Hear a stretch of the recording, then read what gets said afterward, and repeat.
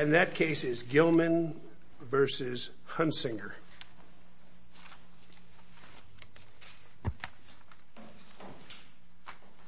And Mr. Peretz, you're on video. Can you hear us okay? I can hear you great, Your Honor. Thank you very much for allowing me to present my argument via Zoom. Okay, thank you. I was also going to ask you to make sure that your mute button was off, and you've already demonstrated that it is. Give me just one. Ms. Singh, you're first, I think.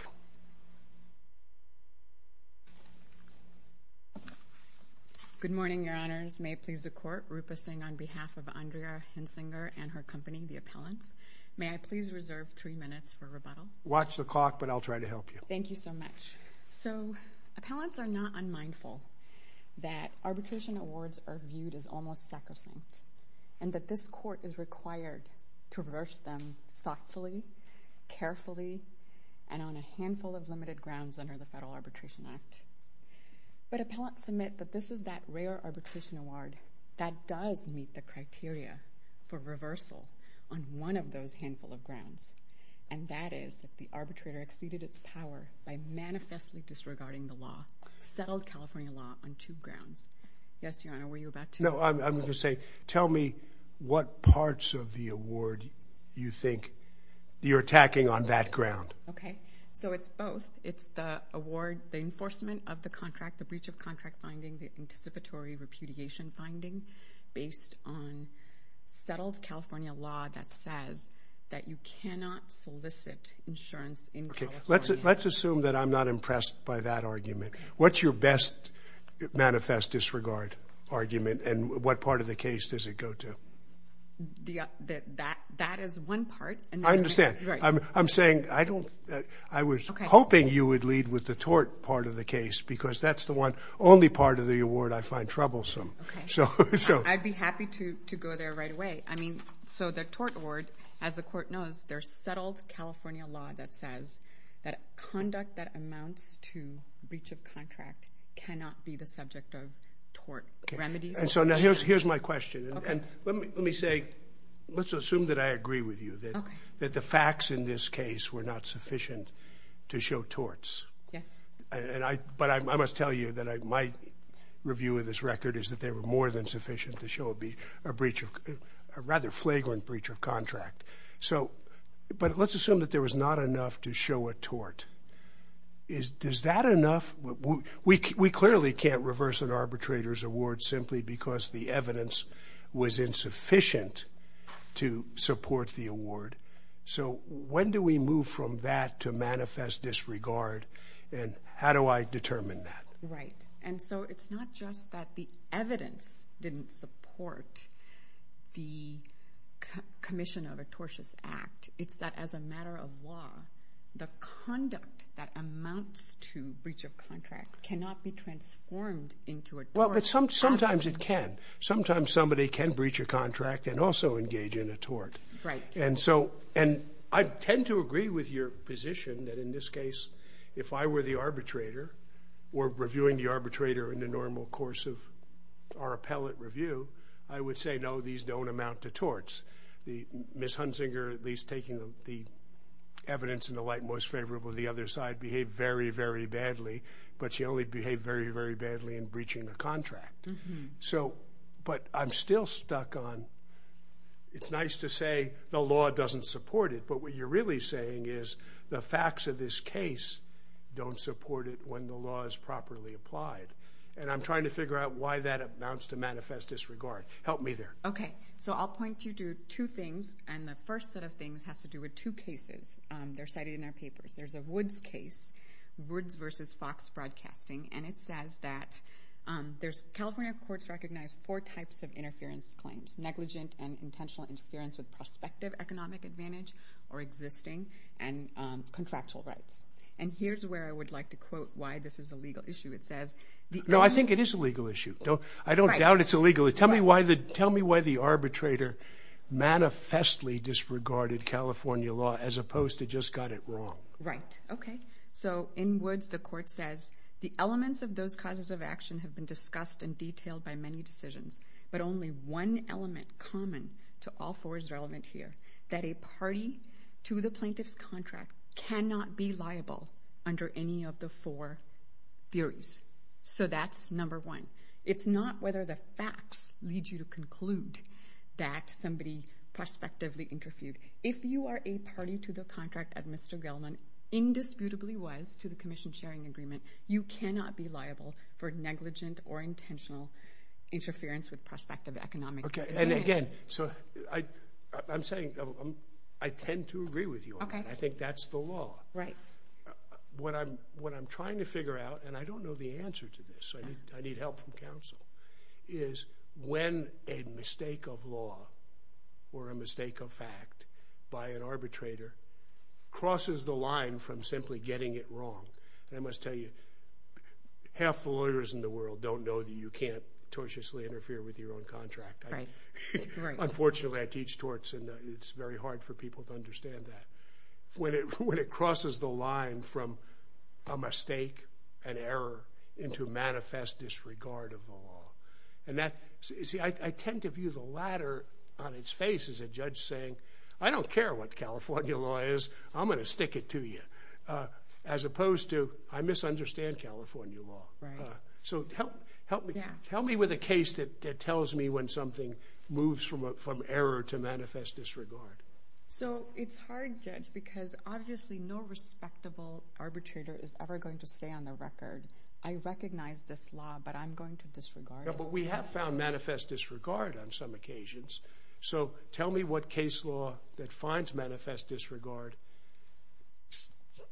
is useful to your side in this case. Well, I mean, the other point that I was going to make is that it's not sort of an issue of an erroneous conclusion of law in this case might have been, so for example, whether parole evidence would have been allowed to interpret the contract that's fully integrated. That's an erroneous legal conclusion, evidentiary issues, application of, the rules of evidence. When you have something that cannot create liability, I don't know that I can point you to a case that says, here's the thing that crosses you over the line. It just seems to me that when you have black letter law and you have an arbitrator that says, no, but I'm going to find liability where California law under which this agreement is, by which this agreement is controlled. Let me, and this is what, you got into the center of this case. I want to spend a little time talking about it with you. There's no doubt that the law was brought to the attention of the arbitrator. Right. There's any doubt that the arbitrator looked at the law. He just got it wrong. and so that's my difficulty. Okay. And manifest disregard seems to me to require something wrong more than even clear error or plain error, but something else. And that's why I'm looking for a case that tells me what that something else is. There are cases that say when the arbitrator does not draw the award from the essence of the agreement and dispenses his own brand of industrial justice, that's when it's manifest disregard. So let me show you how that applies in this case, because all the findings by the arbitrator had to do with litigation misconduct. That's the second piece of the punitive damages, the tort damages, right? The $275,000 punitive damages award.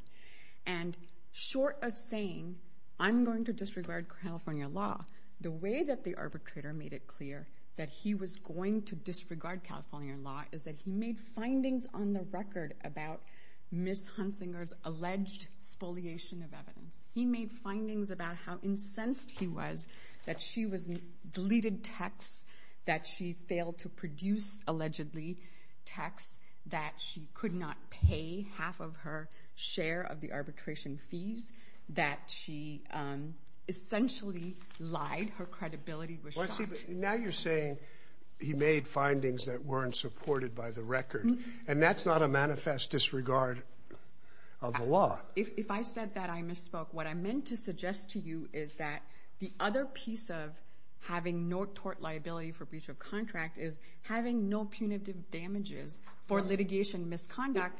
Well, but let me ask you a question about that. All the California cases you cite deal with litigation misconduct, correct? Not arbitration misconduct? Not arbitration misconduct. And I, just doing research on my own, I found at least one district court decision by a different judge than the judge in this case in the Central District imposing imposing punitive damages for arbitration misconduct. So if there isn't a California case on point, and there's at least one case, even if it's wrong, the other way, how can we call that manifest disregard for the law? I'm not aware of that case, and I don't know that it was appealed, so I'm at a little bit of a disadvantage. But what I we'll just start with the premise that all the California cases deal with litigation misconduct. I mean, there's not really a distinction that makes any sense, right? The arbitrator has the same powers as a court to impose readily available sanctions for litigation or arbitration misconduct. And in this instance, the arbitrator did. He prohibited 2 witnesses from testifying after finding that Ms. Hunsinger allegedly conspired to prevent them from being deposed. And so the idea that there would be any difference between litigation misconduct and arbitration misconduct assumes that But is the fact that an arbitrator thought there might be, is that manifest disregard for the law when the California courts never spoken on it? I mean, it just sort of seems to me that there's never going to, or I don't know that the arbitrator was counting on the fact. It was pointed out to him in the reply closing brief that you're not allowed to punish a person for litigation misconduct by imposing punitive damages, but the arbitrator did not say, well, I can when it's arbitration and not litigation. He just doubled down. And what he tried to say is the fact that she deleted texts that had to do with their interactions back then meant that it showed contemporaneous tortious intent, which makes no sense because the deletion spoliation of evidence always happens after the fact and always has to do with evidence that went to the underlying liability or the breach. He doubled down and he never articulated that the reason for his ability to impose punitive damages was because arbitration is somehow different. And I don't know that this court wants to say that something can be done in arbitration that's not allowed by California law in litigation. But that's not really the proposition. I mean, we have set, as you've acknowledged, a very high standard. Yes. And the Supreme Court makes sure that we set a very high standard for what constitutes manifest disregard. Yes. And what we have said are things like that the arbitrator recognized the applicable law and then ignored it. My problem here is you talk in terms of what the arbitrator didn't tell us, but I didn't find anything and haven't heard anything that indicates just that standard being met. That is, where did the arbitrator acknowledge what the law is supposed to be or is, and then went off and disregarded what he identified as the appropriate law? I mean, it wasn't that he then cited to a bunch of law and then said, I'm going to disregard it. It's that the parties in their closing brief specifically pointed him to law, saying... Yeah, but that means our standard has to be that he was arguments were made to him that were correct and he disregarded them. And the Supreme Court will assure us that that could be said of our court on a regular basis. That we hear arguments that somehow we're not sharp enough to figure out. That's not the same as manifest disregard. And on this record, it is because of the types of statements that were made by the arbitrator. It's as close, Judge Horwitz, you were asking, where is the statement that says, I'm going to disregard this law? Well, this arbitrator didn't do it that way. Where's the statement that says he acknowledges what you say the law is in fact the law? I mean, if he acknowledges the law and then in practice disregards it, I get that. Mm-hmm. But I'm waiting for the first half. Where has he acknowledged what you say the standard was supposed to be? He doesn't, but that in itself is a problem. Well, but it's not a problem that allows us to reverse him. He may be, and I don't know, he may have been entirely right in this case. But let's assume he's the worst arbitrator in the world. Right. He doesn't understand tort law. He doesn't understand contract law. He doesn't understand anything. Mm-hmm. And you carefully explain tort and contract law to him. But he doesn't say, thank you, I know what the law is, I'm going to do something different. Mm-hmm. He just doesn't buy your arguments incorrectly. Mm-hmm. Is that manifest? What you're telling us is that's manifest disregard of the law. And what Judge Clifton might be suggesting, if I can rephrase, is it might be manifest disregard of your arguments, but I'm not sure it's manifest disregard of the law. I think that the distinction would be if my arguments were trying to push the envelope, and if I was trying to say to the court... No, I'm assuming you were entirely right. So let's assume you were entirely right in your arguments about the tort portion of this case. And the judge said, thank you very much. I listened carefully to you. I don't think you're right. And so I'm going to rule the other way. Could we then say, well, he's manifestly disregarded the law? If my arguments were based on settled California Supreme Court and Court of Appeal law, and that's what governed, yes, I think so, because let's take the other situation. Well, let's tell you what, you've used up your time. Yes. But we've used up your time, too. I'm going to give you some time for rebuttal. Okay. So unless you want to use your rebuttal time to deal with this. No, that's okay. I can wait. Thank you. Okay. Mr. Peretz. Hey, good morning, Your Honors. May I please the court? And again, I apologize for not appearing in person. I'm after a surgery and prohibited from flying, so I couldn't come down from San Francisco. So bear with me, Your Honors. I wish instead of just regurgitating what's in our opposition brief and what is in the district court decision to just address that focal point, what appears to be the focal point of the court. Yeah, and let me focus you on this, because your brief tries to argue why the tort awards were legally okay, and I must tell you that if I'm not, just like I'm not convinced by your opponent's contract arguments, I'm not convinced by your substantive tort arguments. So let's assume that there just is no tortious conduct in this case. Is that enough for us to upset the arbitrator's award? No tortious conduct under settled California law.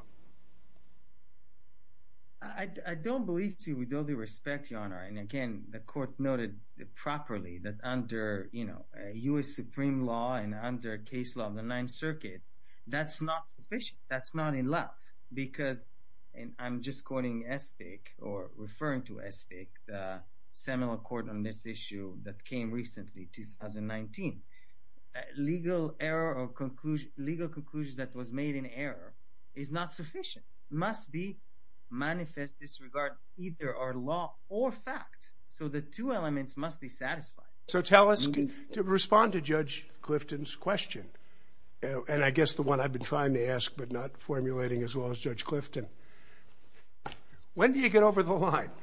What is manifest disregard for the law and facts? Let's assume that the entire award in this case was just wrong, and there was no evidence to support it, and under California law, a competent judge would have ruled the other way.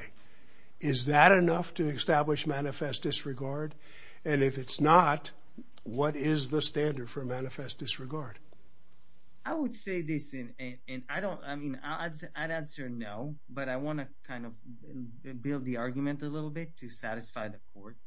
I think the burden is not, obviously the burden is not on us to show manifest disregard. And I think you correctly stated, Your Honor, with all due respect, that arguments were made by both parties, and the arbitrator devoted the time and space in his decision to address the argument and ultimately, rightly or not, accepted the arguments made by plaintiff that all of the tort causes of actions were satisfied. We don't have just one. We have several. Yeah, and I'm asking you to assume that he was just dead wrong on that conclusion. We don't ask you to concede that. Yeah, just assume that for this. Sure. Even if he was dead wrong, I can see situation when it wasn't manifest disregard.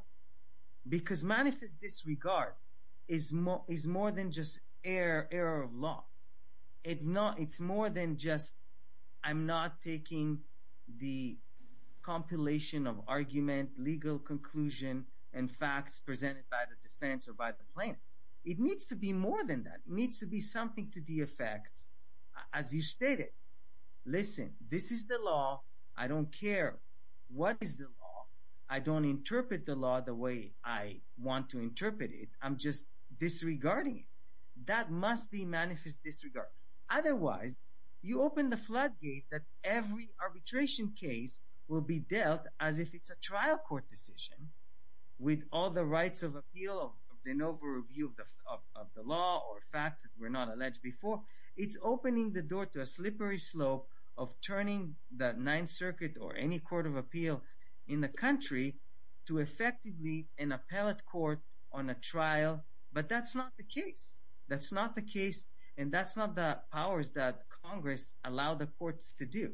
So even if, obviously, I disagree that were to be the case, even if the arbitrator was wrong in his conclusion that any of the torts were satisfied or were proven by the plaintiff, the defense or the respondent has a very high burden to show something else that indicates that the arbitrator went completely was out to get them. Something that he that's a different. There are four grounds on which these can be set aside, and we're focusing on the. I don't think anybody here is arguing the bias or prejudice one. If they are, it escape me. What are the limits of manifest disregard? In other words, it's not plain error, I don't think, because it's a higher standard than plain error. It's a higher standard than clear error. Is it a procedural test? As Judge Clifton suggested, that it may require the arbitrator saying, I know what the law is and I don't care? Or is it something less than that?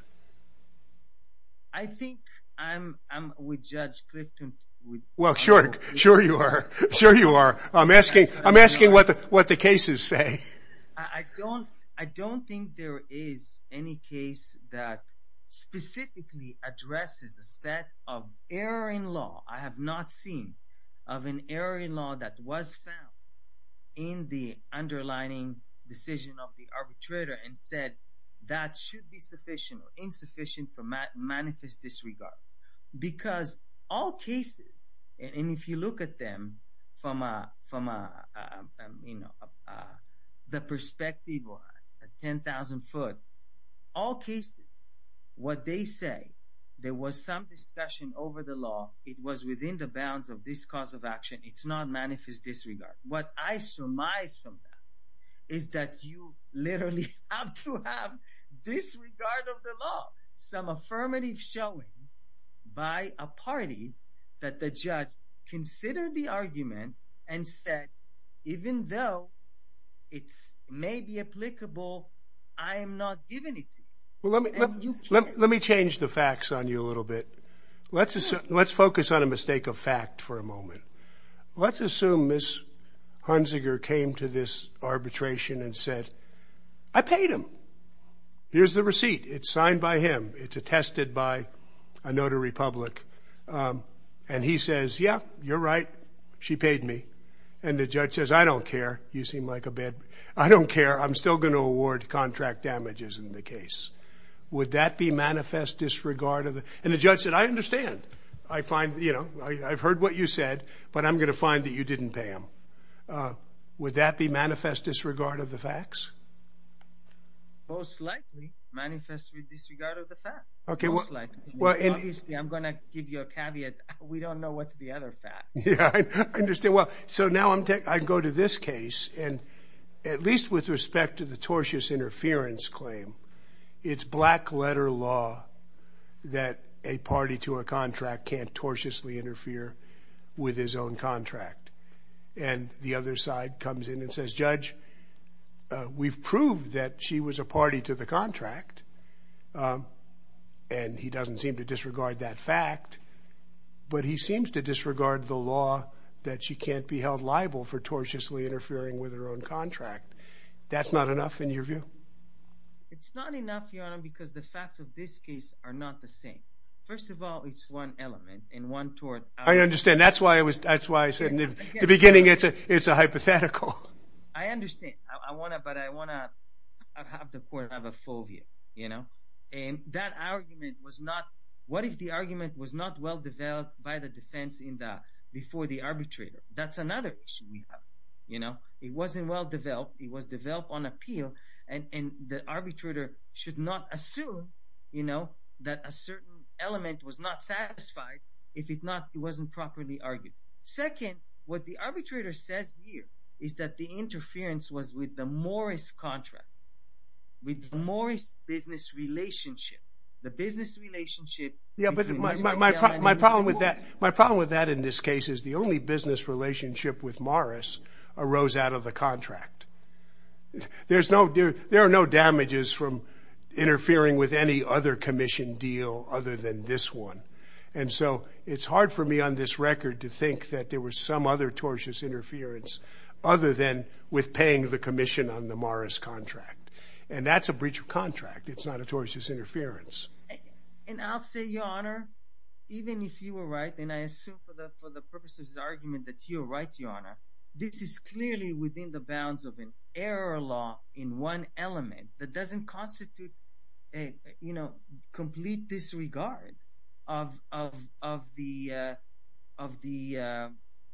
defense rights, because complete disregard would have been, I know that there is I know that this is the tort, and I'm awarding it to the plaintiff in complete, irrespective of any facts that the defense presented to me.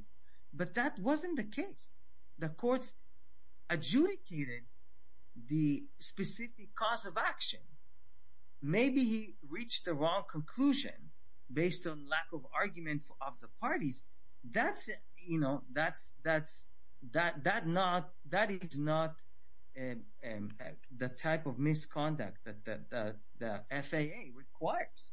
It requires much more than that. It requires some affirmative showing of affirmative conduct of the arbitrator to go after someone and disregard the legal theory. But that's not the case. So I know you're asking me, Your Honor. Let me shift the emphasis a little bit. I'm not sure that the arbitrator has to say on the record, I don't care, or I'm out to screw somebody. I think the focus is whether the law was properly recognized and then disregarded. The disregard could be silent, but I keep looking at the front end. So I'd like to ask you to speak to whether anything in the record reflects the arbitrator, probably in his decisions, but anything in the record reflects the arbitrator recognizing or acknowledging what your colleague argues is the correct statement of law. And I'm taking it from your position that you don't think there is anything like that. But I want to focus on that part and less on the arbitrator has to say, I know what I'm doing and I'm doing it in disregard of the law. That's, for me, a bridge too far. I'm looking at the front half. So what's your position with regard to whether the arbitrator recognized what the law was? I think, Your Honor, I'll address it very simply. There is nothing in the record, meaning neither in the transcript of the arbitration, which is all fully before you, and the very detailed finding of the arbitrator that indicates what you're just saying, Your Honor, because the arbitrator affirmatively discusses and handled each and every tort and each and every argument of the respondent.